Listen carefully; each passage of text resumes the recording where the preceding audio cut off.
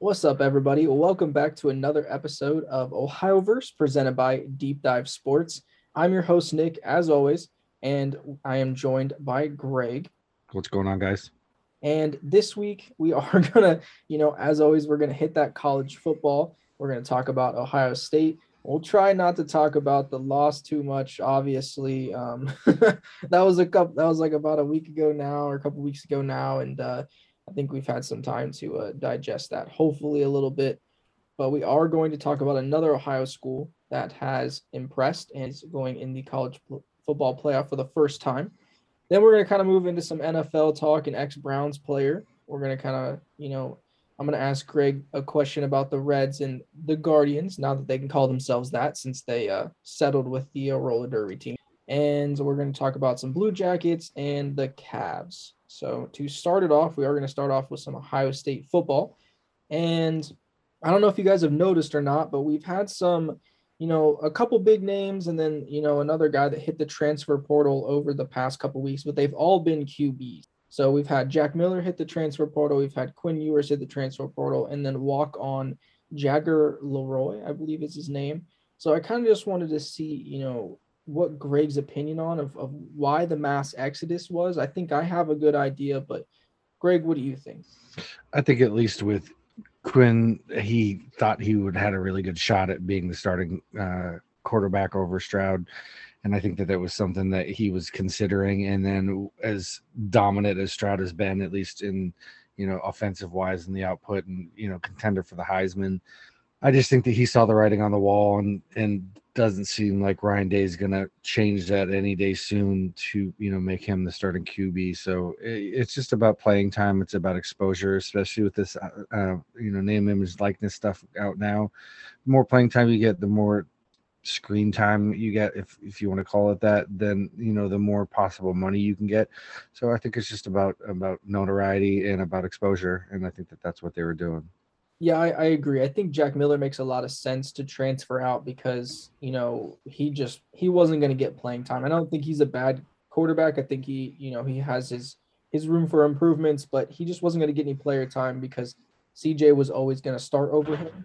And unless he wanted to wait for a long time, you know what I mean? Because even if CJ left, there's no guarantee that Quinn Ewers isn't going to take that spot. So I think he decided to hit that transfer portal before Ewers did because he was like, I just don't see a path here for me to start.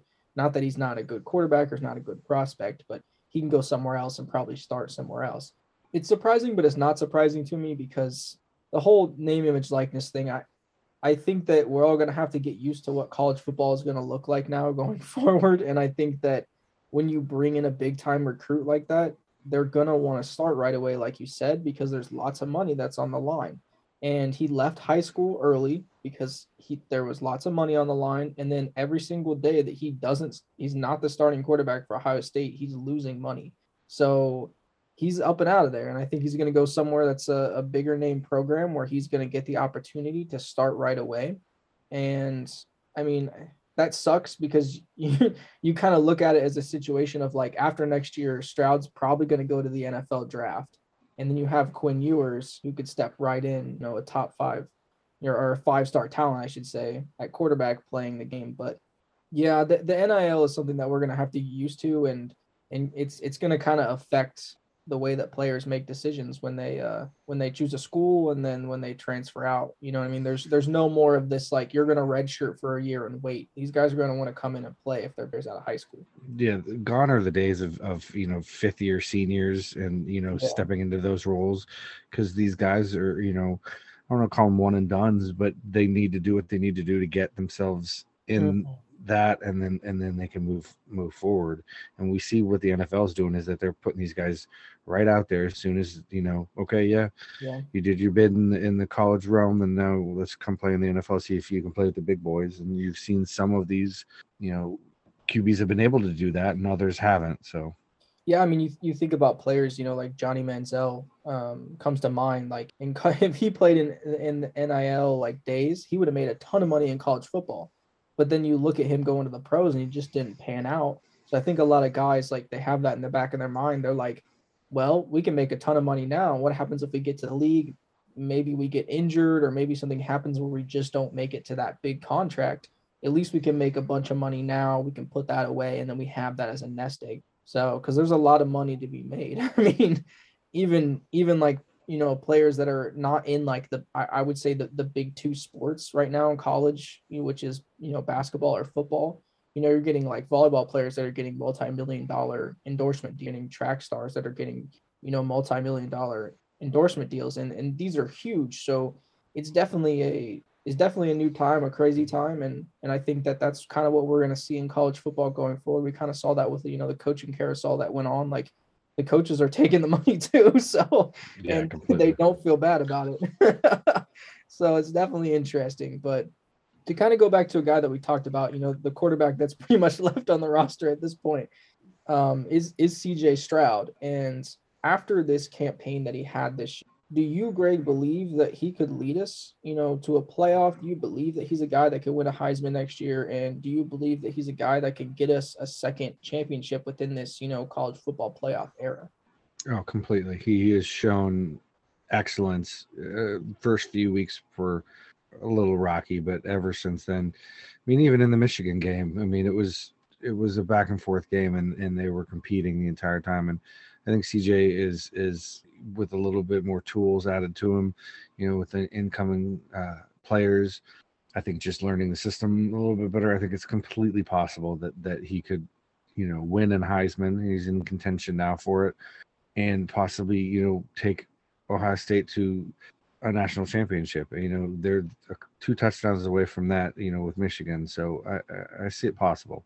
Yeah, I agree. I think honestly, when we went into this season, I think a lot of people saw CJ Stroud as like it's kind of like a stopgap quarterback, which is kind of weird because you don't think about that in college football, especially a program like Ohio State.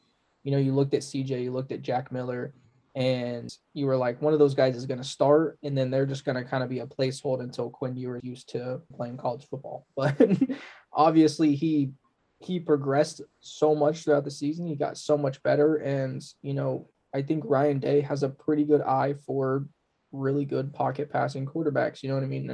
And if you're not, he can kind of turn you into that. You know what I mean? I don't know. Obviously, we don't know what Justin Fields looked like before he got to Ohio State, but he was able to turn him into a pretty good pocket passing quarterback when you're talking about a guy who was a run first quarterback coming into college out of high school.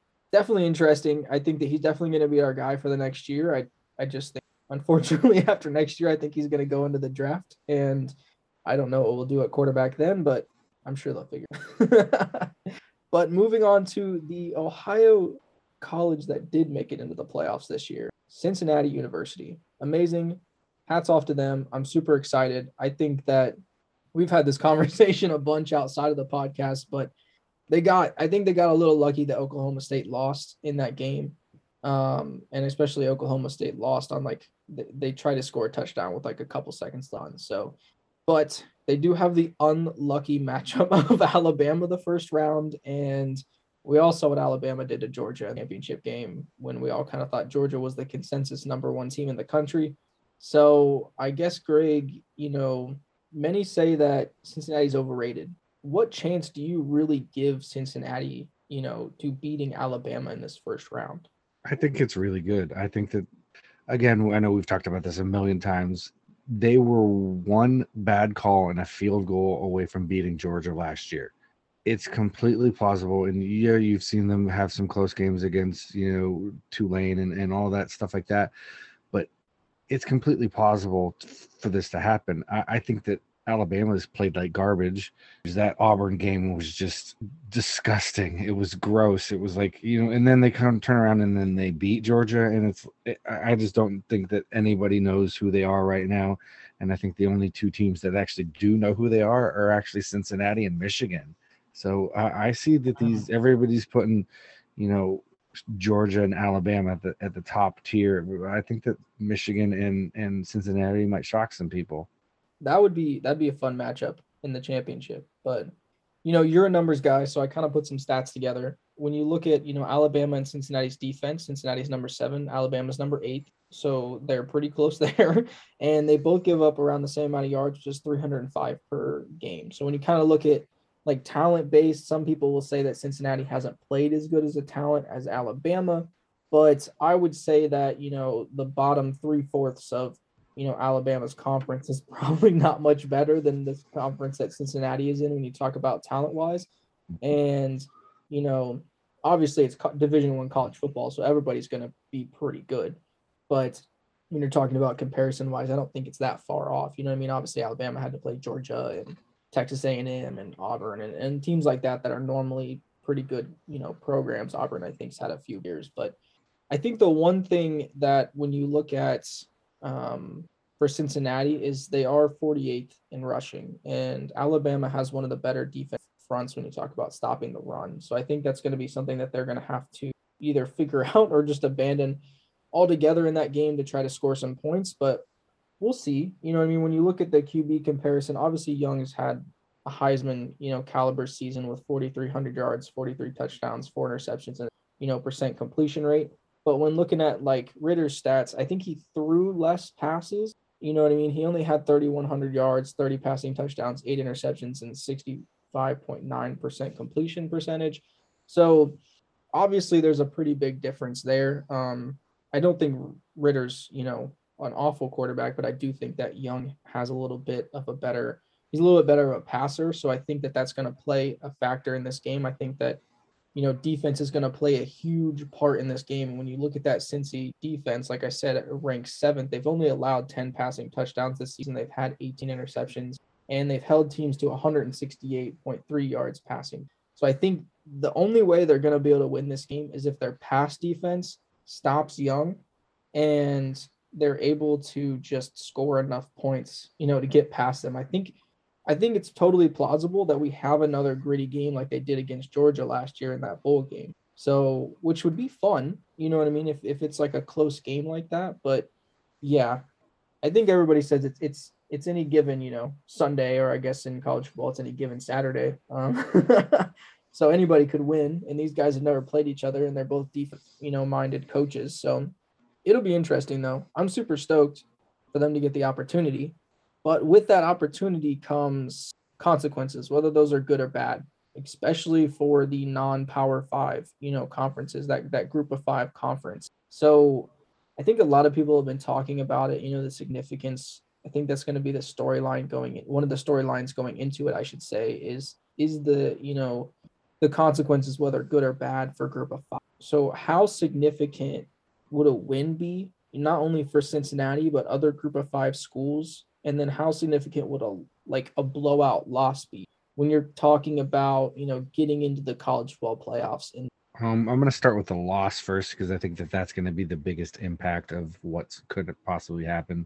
A blowout loss, to me, I think would really stick in the minds of the committee moving forward with these, non-Power 5 schools, and it would really weigh on their mind, or are we really doing the right thing? Why are we keeping a team out that should be in just because we had some team that went undefeated in their quote unquote division? So I think that the long-term impact of the loss would be far more significant than the impact of the win. Now, a win would mean not only great for the city of Cincinnati, but for the state of Ohio. And I think that Luke Fickell would actually get a little bit come what mays, his just dessert. He's a great coach. We saw what he did with Ohio State. We've seen what he's done with, I don't know if it's called a ragtag bunch in Cincinnati, but he's a good coach. And if he can slay the Saban dragon, that would be that's dinner table folklore conversations. You remember that year that Luke Fickell beat Saban? That was amazing. That's what I think. But that's a little bit more short-lived, every season's, then they're just going to compare it over and over again. But it still gives those non-Power 5 schools a chance if this goes off the way we want it to, obviously. But if it doesn't, as the consequences are far more reaching. Yeah, I agree with you. You know what I mean? And you're right that like he went down there, and I think I saw a stat that he was like 44-6 over the past 4 years at Cincinnati. I mean, that's phenomenal, first of all. And then second of all, the past 2 seasons, they've not lost a game except for that bowl game last year in Georgia, or not in Georgia, but the Peach Bowl against Georgia, sorry. And they only lost by like a last second, field goal. So it's like he has built a culture of winning.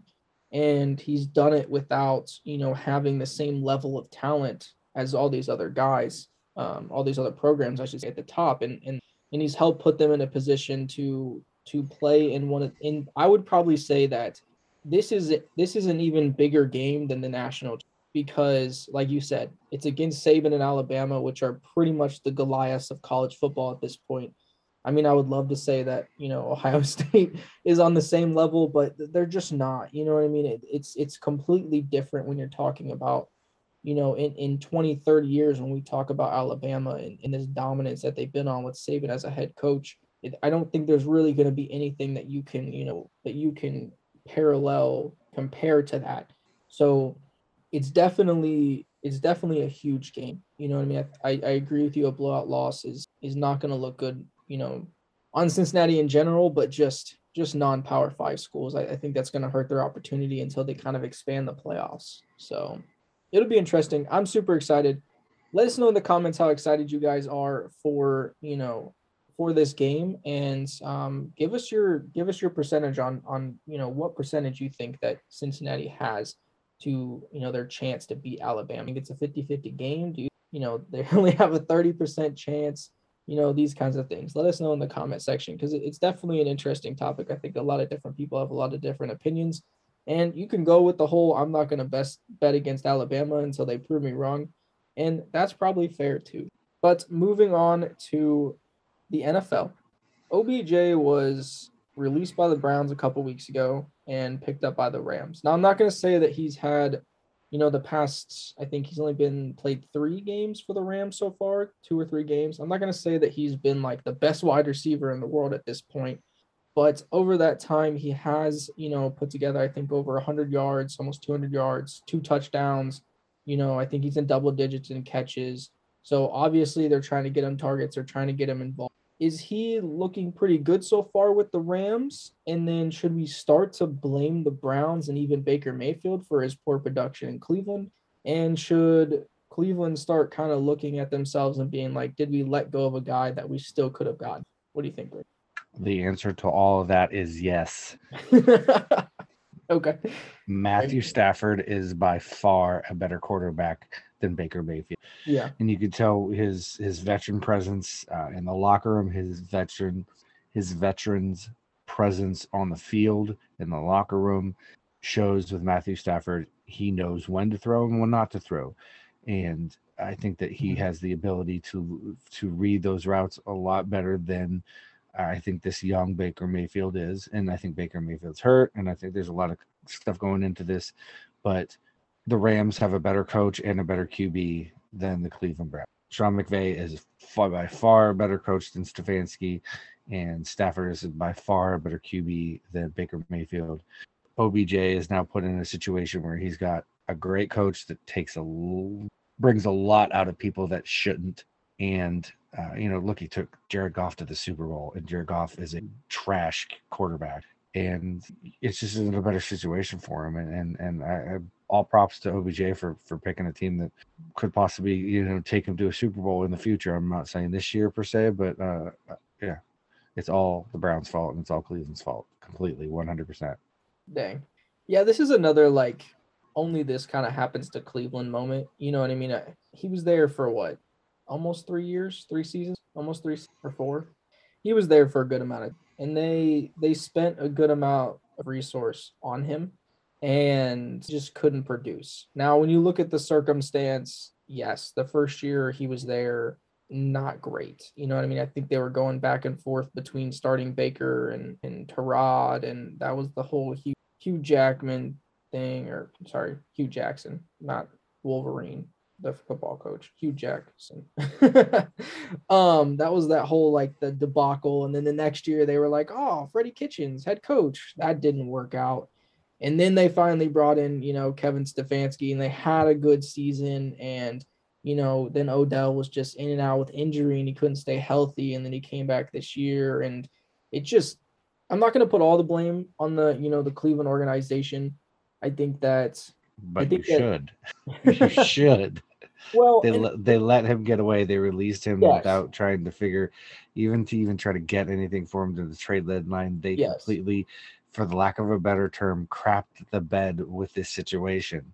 Listen, and I think yes, you can totally blame them because Baker Mayfield's their starting quarterback. Now I don't hate Baker Mayfield, but I do think that he's very dependent on having really good players around him, and when the rest of his teammates start to get hurt and they have to rely on him, it's just not going to work out. You know what I mean? I've said it 100 times. He's in the same category of Ryan Tannehill, Kirk Cousins. These guys are not prolific passers. They're going to have games where they look really good, but the majority of their games, they're going to have 1 touchdown, 2 touchdowns, 1 interception, 180, 220 yards, like 13 pass completions. Like it's not going to be something to where like somebody like Odell can thrive. You know what I mean? So him going to the Rams, that was an amazing decision. And you know what? I am going to take some credit for that because I told him to go to the Rams. So I don't know how he got that. I think he listens to our podcast. Maybe somebody he knows listened to our podcast and he was like, yeah, Nick said go to the Rams, but I'm going to take a little bit of credit on that one. Probably not. Don't roll your eyes at me. All right. But yeah, no, that's like I said, that's another like, yep, that's a Cleveland thing. You have a guy that you bring to your team who's at the time, obviously he was injured, but at the time he was a top 5 wide receiver in the league, and only them could turn a guy like that into a bottom 5 wide receiver. And then when he leaves, he starts performing like a top 15 wide receiver. So it's like, I don't know. It'll be interesting to see kind of how he goes throughout the year and how the Rams look. But yeah, I think we're both on the same bet that I think we're both on the same side there that they messed that one up. Well, back to another Cleveland team that messed things up, but they get to be the Guardians now because they settled. So now we have a Cleveland Guardians baseball team and a Cleveland Guardians roller derby team. Who gets the website? I don't know. That'll be the next big discussion. Who gets the Twitter page? That'll be the next one. Step by step for the Cleveland Guardians, formerly known as the Cleveland Indians. More Cleveland fun stuff. But I did want to get our resident baseball expert and host of On Deck. You can watch those every other Mondays, or listen to them, I should say. But I wanted to get his opinion on who he thought was going to have a better season next season, the Reds or the Guardians. Now, I think we got a little bit of free agency before things kind of halted. So I don't know where both teams are specifically at this point because, like I said, I think that everything kind of halted there for a little bit. But what do you think? What are they looking like? Do you think the Reds or the Guardians have the better season? Guardians by far. Antonetti already said that he's going to focus on offense. When it comes to free agency, and I just think that their minor league system by far is way better than Cleveland's farm system, just with a lot of upcoming arms and bats. Cincinnati's problem is that they go cheap again, and they lose people that they could have easily, Wade Miley, they could have picked up that $10 million option next year, despite the fact that he pitched well. Then they didn't pick it up, and then he goes in somewhere else. It's just Cincinnati has shown that they just don't want to spend the money. We've talked about this a million times. They're fine being a landing spot for players in decline, superstar players in decline, and the minute they get somebody that's somewhat hot, they either trade them off or you got some guys to stick around like Joey Votto did for a while until it just wasn't worth it anymore. But Cleveland, we've talked about how they continuously put out superstars. Their farm system, their scouting is just far superior, and I think they just put more effort into it, and they're more financially viable team to get a national or to get a World Series championship. Guardians will do far better than Cincinnati next year. Yeah. When I think it's funny when you look at Cleveland, it's like they know that they don't have the money to spend with the big franchises. When you talk about the Yankees and the Dodgers, the Cubs, and San Francisco, and where the hell are the Mets getting all this money? By the that is, I don't know. Somebody's giving it to them. But it's just, but going back to Cleveland, they don't have the money to spend like some of these big organizations. So they know that if they put the money into their farm system, they're going to get some good talent coming out. Like you said, they have one of the best, scouting slash farm systems in the league, and they consistently bring good talent up from there. But when you look at the Reds, they know that they don't have the money to spend with the big guys. They probably don't even have the money to spend that Cleveland does, but they don't even put the money into their farm system or scouting. You know what I mean? So it's like, so they barely have any talent that comes up, and when they do, like you said, they either don't want to pay them because they're cheap. You know what I mean? So they either let them walk or or they trade them away. You know what I mean, to get some picks, and then they just don't draft the right people. So it's like it really sucks because I'm not the biggest fan of like Cincinnati sports, but you do feel for people that are fans of franchises that are okay with stealing their money and being okay being either mediocre or bad for years. You know what I mean? Like the Bengals were mediocre for they were okay. Definitely interesting. I'm sure you guys will hear more fun topics like this on deck. Definitely check them out. Greg knows his stuff about baseball. Trust me. Give that a listen if you like baseball. But moving on to the NHL, I do want to talk about the Blue Jackets. They are in a fun spot right now. So they have a fun, young, energized team. And, obviously they're having their bumps and bruises throughout the season. They're having games where they're losing by, 4 or 5 goals, but they're having games where they're winning and they're having fun and they're beating teams and they're in place to where they can make a run for the playoffs this year, but it just depends on how things go. So I know a lot of the conversation over the past couple weeks has been, when the trade deadline comes up, are they going to go all in like they did a couple years ago? Or are they going to kind of trust the process, let this season play out, let these young guys grow within these veterans and see where this team's at the end of the season? You know what I mean? I kind of wanted to get your opinion on that, Greg. Which path do you think that they should take, and which path do you think that they will? I don't think that they're going to take as extreme of a path as they did. I believe it was in 2018. That trade deadline was just crazy. I mean, obviously the Corpusalo chatter always picks up around this time of year, and it's just a matter of what they can get for him. He's been injured a little bit, so that obviously that plays into that account. Where could he go? What could they get? Are they looking for draft picks, or are they actually looking for replacement players and stuff like that? So that's the thing. I mean, I've heard some stuff with the Sabres going on with as far as him going there. Max Domi is another one on the block. He's getting looked at a little bit, and he shows off his speed, so he could be a good addition, maybe somewhere like Montreal or something like that. So you've got Johnson and what is it, Krill, Marchenko.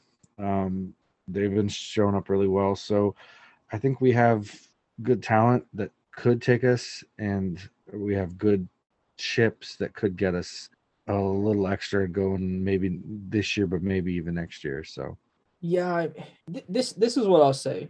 The Blue Jackets organization has always strived to be a winning organization. They've never, I don't think that there was a time where they sat there and they cheated us out of a season by tanking, or cheated us out of a season by trying to be bad or not caring. They've always tried to put together a team that wins. Now, have they been successful at it all the time? No.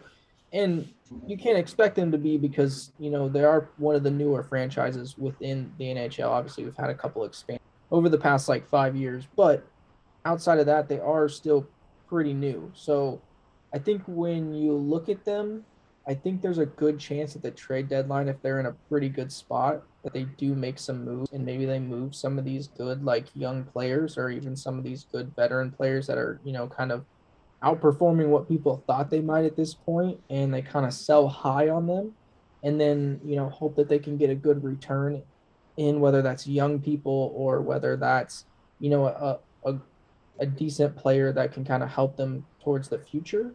I think that they should let the season play out. I think that they have a good mix of young and they have a good mix of veterans. And I think that there is lots of energy, and these guys are clicking really well this season. And if they miss the playoffs, they miss the playoffs. But I think that they should, trot this team out all season and let them fight for it. And I think the last time we saw a team fight this hard and play this way, they made some noise in the playoffs and they knocked off the number one seed. So I I don't know. That's my opinion behind it. Like I said, I think when you look at the history of the way that they do things, they definitely try to put together a winning squad. So I think that it's more likely that they make a few trades at the trade deadline to try to, go all in a playoff, push this year. And whether or not that's the right decision, I don't know. We'll see. You know what I mean? Because you talk about the struggles of getting people to stay, you know what I mean? And I think part of their problem is that they have tried to, get talent by trading it, and not a lot of guys, and you're bringing in guys that may not want to be here, unfortunately. And so then a couple years after that, they just, so all that work that you put in was all for naught. Instead of focusing on the guys that are here and cultivating relationships in the community and helping them fall in love with Columbus, I think that that's more important, especially for those young guys. And you get that, and then that's going to be talent for 10 years down the road that you're going to have on this team, and those guys are going to feel bought in and passionate about the city of Columbus, the state of Ohio.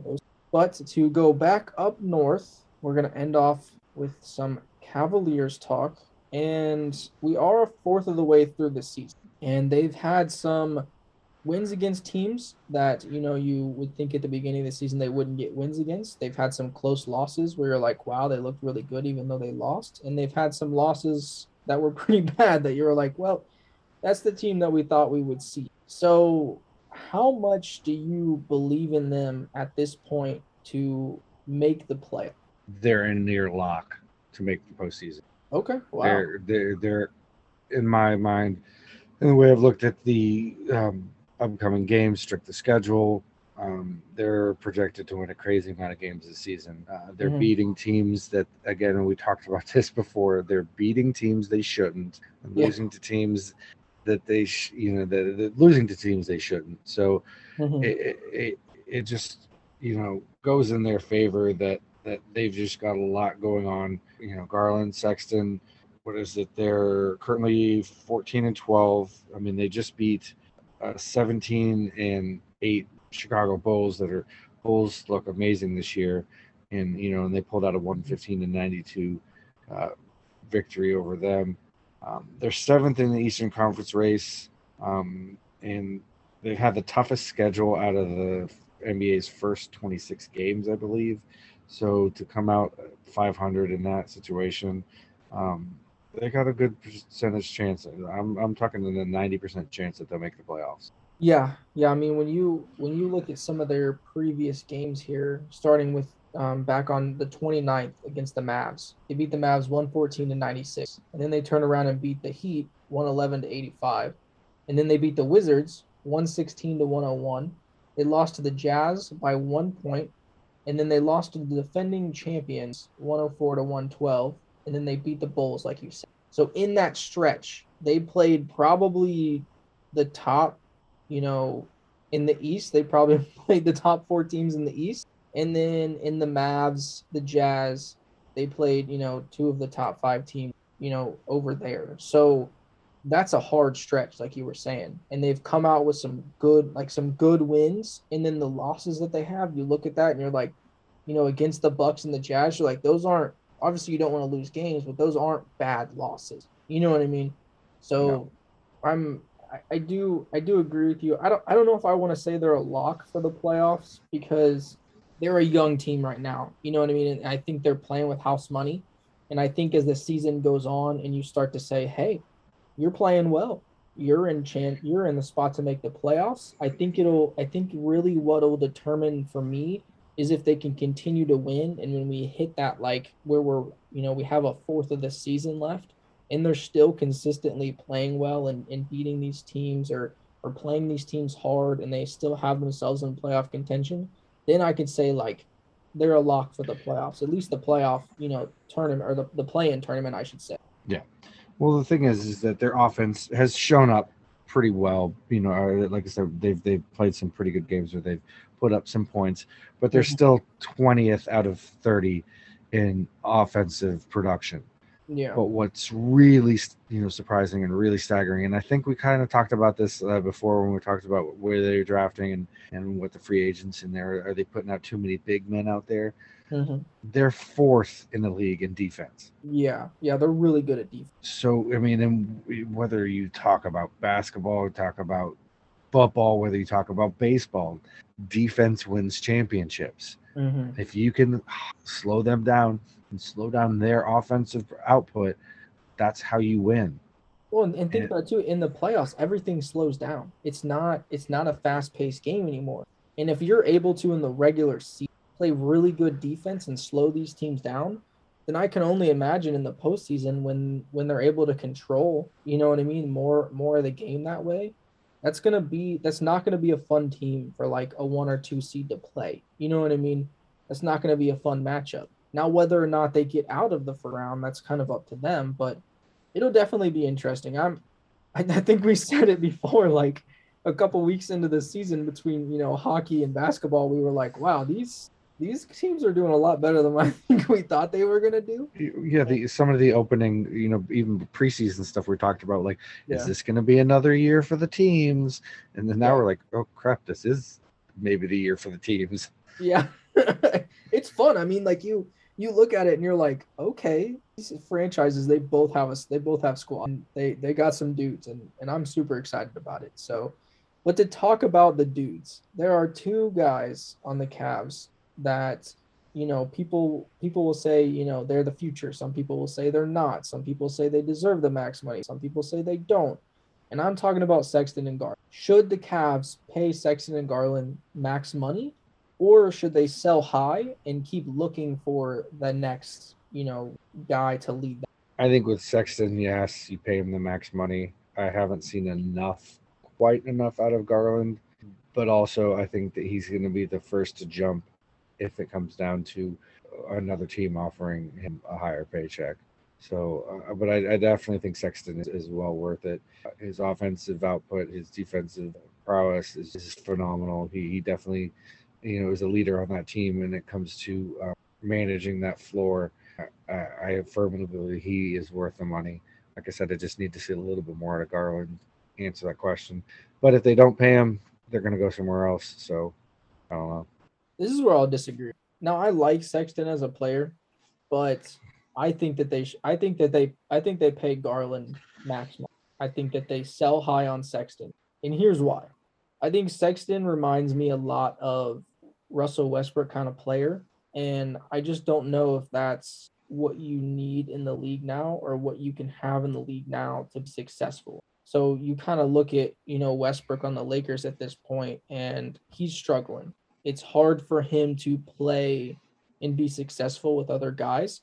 And, you know, I think it got covered up a lot because he was the only guy down there in OKC. So you could get past the low field goal percentage. You could get past the high turnover rate because he was scoring a lot of points and he had a lot of assists and he had a ton of rebounds and he was getting the triple doubles and you kind of forgot about all that stuff.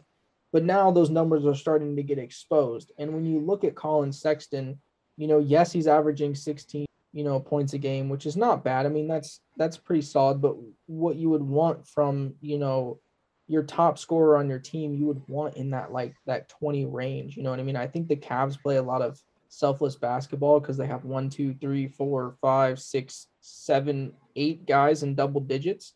So it's not shocking that he only has 16 points, but you would hope that he would have more of an offensive, output. So then you look at field goal percentage, and he's sitting at 45% field goal percentage compared to Garland's 47, and then his 3-point percentage is only 24% compared to like Garland's 39.2. So he doesn't shoot the three that well, and he doesn't shoot free throws that well at 74%. He's at that LeBron number. Now LeBron can get away with it because he's LeBron, but that's still pretty low. And then as a guard, especially coming out of college as a point guard, he doesn't pass the ball that much. He only averages 2 assists a game, where Garland averages 7.2. So when you look at them as a player, I just think that, Garland is a more well-rounded player.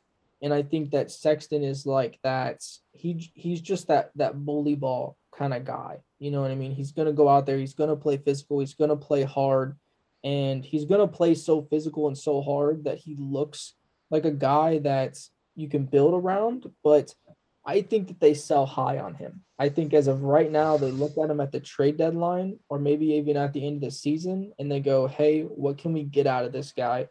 And can we get a pick? Can we bring back some role players? Let's build around a big three in Darius Garland, Jared Allen, and Evan Mobley. You know what I mean? And that's the guys that they build around. I think that would be, I think that's in my opinion what they should. But I mean, I know you disagree, but did I did that change your mind a little bit, or are you still kind of set in stone on that? No, I mean, because I like the style in which Sexton plays. I like that hard nosed basketball. Yeah, I mean, I see the Westbrook comparison, but I think that is you're also trying to sell tickets. You're also trying to get people on the floor, and yeah, I just think that Sexton is a marquee guy, and I think that he's just. I mean, it doesn't change my mind. It just I see where you're coming from, but yeah, I'm more on what I'm going to get out of him, not only output wise on the bench, but from monetary, from merchandise, from there's a lot of different factors when it comes into how they're going to market a particular player, and so yeah. I that's mean, where I'm at. I can see that. I mean, that makes a lot of sense. Again, I get it. I get the allure of having a dude like that because he's a dude. But I don't know if he's a piece that you build around or that you build around for a championship team. And I don't know if he's a guy that can be a second or a third or even a fourth fiddle on a team like that. You know what I mean? When he plays like that, he's just gonna kind of bog everything. I did want to talk about one more player, and I think a lot of people are going to be surprised about who I want to talk about, but it is the $1 man himself, Kevin Love. And I wanted to get Greg's opinion. With the way that Kevin Love has been playing, do we regret at all saying all those? Not one damn word. Dang. If you're having this much output and this quality output, he's playing good basketball right now, and you're saying that wasn't in you last season Or the season before. or the Yeah. season before. Like you're telling me that it it's that child that didn't like the toy that he was dealt with, so he's gonna pout in the corner until he gets the new shiny toy, and then he's gonna come out of the corner. That's what I put it to. It's this. All of a sudden now he's got guys around him that he's like, oh, this could be a thing. So I'm gonna put that effort that I wasn't putting in. I'm gonna Yeah. put that effort back. And no, I don't regret any of the words we've talked about him. He was garbage. He's still garbage as an individual. Character, my grandfather said character is the most important quality in an individual, and that's what you have to look to first. And his character was shown when he decided he was going to play to the less of his abilities, and then all of a sudden there's a chance that we have a good team that's going to take us somewhere, and I'm not going to, and now I'm going to start to produce. And so I'm done with Love. I still say trade him for a bag of chips and an empty Coke can. I'm done. Yeah, I'm agree with you. I don't regret saying the things that I said because that's how I felt. You know, I mean, I think that as a Cavs fan, that's how a lot of us felt was that, already I didn't like the contract they gave him. I don't think anybody did. I think they did that to put butts in seats, and it kind of backfired on him because, like you said, he kind of sat there and he was like, pardon my French, but he looked at it and he was like, this is a shit team. And he wasn't wrong in that thinking, but by not going out there and playing hard and giving us a reason to still watch games, like I again, you said it, character. And he did not exhibit the best character. And now he wants to come out and have fun and play hard and be a team guy. No, no, yeah, I don't like that. You know what I mean? I guess for the time being, I'm happy that he's putting in the effort because it's helping us win games. But I think it's going to take a lot more than just him playing hard for me to kind of gain, to to gain, some better imagery of him going forward. But we'll keep watching him. I mean, like I said, he's been a pretty pivotal, you know, player on the team, and he's definitely helped at least some of those young guys a little bit, and he's putting up numbers that are helping us win. So as of right now, he's being productive. We'll see what happens in the future, as the trade deadline comes up, and and the season continues. But to end the episode off, we are going to go into our famous double take segment. And it looks like Greg's happy about this. So maybe he has something fun to talk about. I don't know. But we are going to start off with our one thing that we think will happen in the sporting world over the next 2 weeks. So, Greg, I will let you kick that off. It's gonna piss off a lot of people that listen to this show called Ohioverse. Oh, But my prediction for this next coming few weeks in sports is that Michigan, the Wolverines, will be the national champions at the end of all of this. I know that's a couple weeks away. That's more than 2 weeks away, but you think they'll be playing in the national championship? yes, and they will win. Okay. Well, let's all hope that Greg is wrong. So, he's made predictions in the past and they haven't come true. So, we can all hope. We can all pray. I mean, they beat Ohio State wholeheartedly. They put a whooping on Iowa 42-3 in the Big Ten championship. They face Georgia, who just got poorly beat by Alabama. I think that whatever that Cincinnati, Alabama comes out of that, whoever the winner comes out of that, is going to be a little beat up. I think that Michigan is on a roll. I think that the way they're playing is just they're playing hot at the right time. I know we've talked about that before. When's the right time to be hot? Right now, I think Harbaugh maybe will finally come into his own and become the princess that everybody wants him to be. So that's my pick. Okay. All right.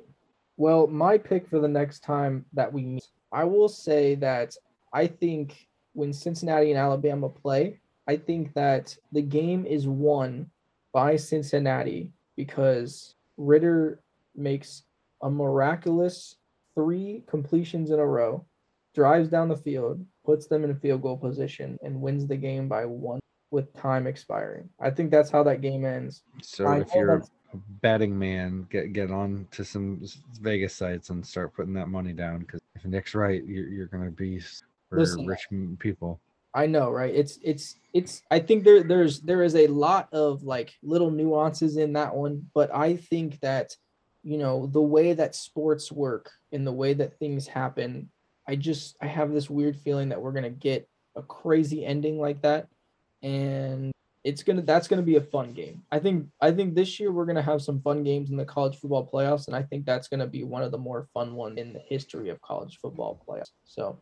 And I also hope that Michigan. But to move into our final part of our double take segment, which it seems like Greg is super excited about for some weird reason. So I'm going to let him go ahead and give his one crazy thing that he saw, heard about, or that happened to him over the past couple. Well, just like I was talking about Harbaugh being a princess, did you hear about the big controversy in a recent beauty contest that was rocked by a Botox scandal? For kids? No. For adults? So a camel beauty contest was rocked by a Botox scandal. Like the animal? Yeah, the camel. Camel. Or multiple camels in this category. This year, authorities discovered dozens of breeders had injected camels' heads and lips with Botox to make them bigger. This was in Dubai that the Saudi authorities conducted their biggest ever crackdown on camel beauty contestants that received Botox injections and other artificial touch-ups.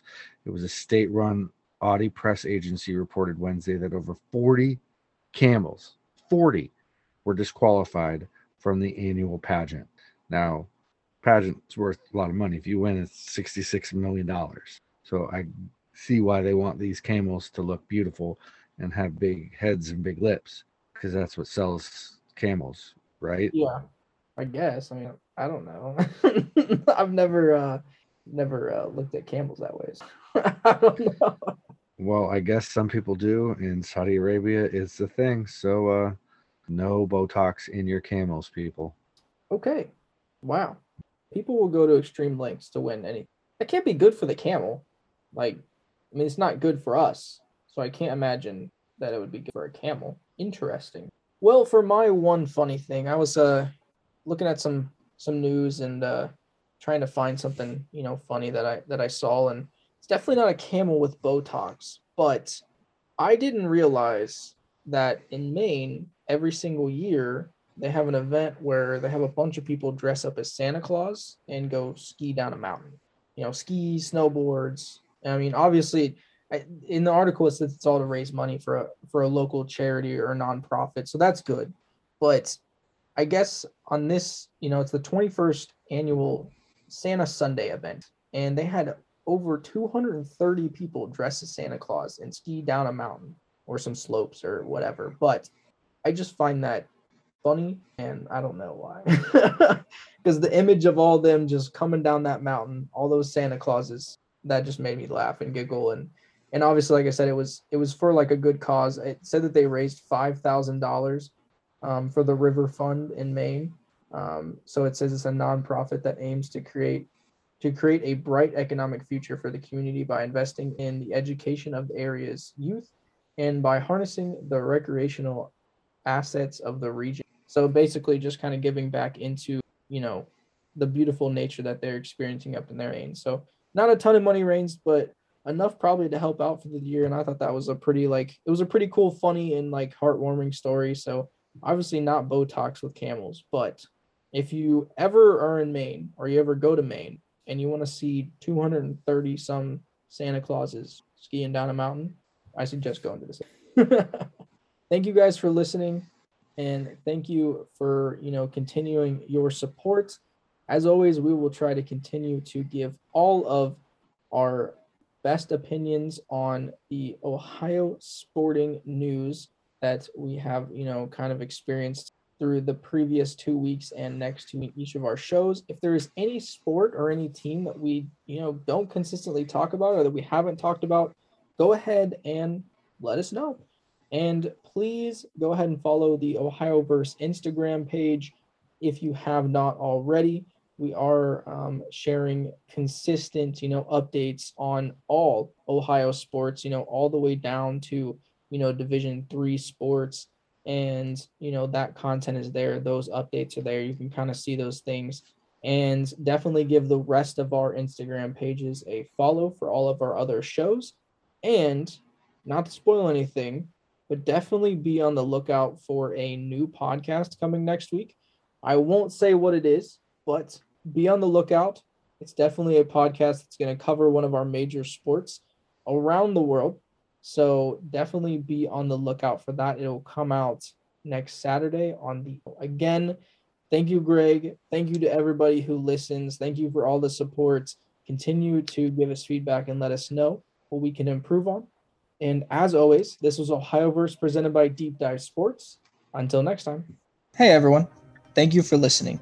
If you would like to hear more, feel free to listen to past episodes and look for new ones every Friday. And don't forget to follow us at deep.dive.sports on Twitter, Instagram, and Facebook for any updates. And please let us know what you would like us to take a deep dive into next. As always, we are Deep Dive Sports. Until next time.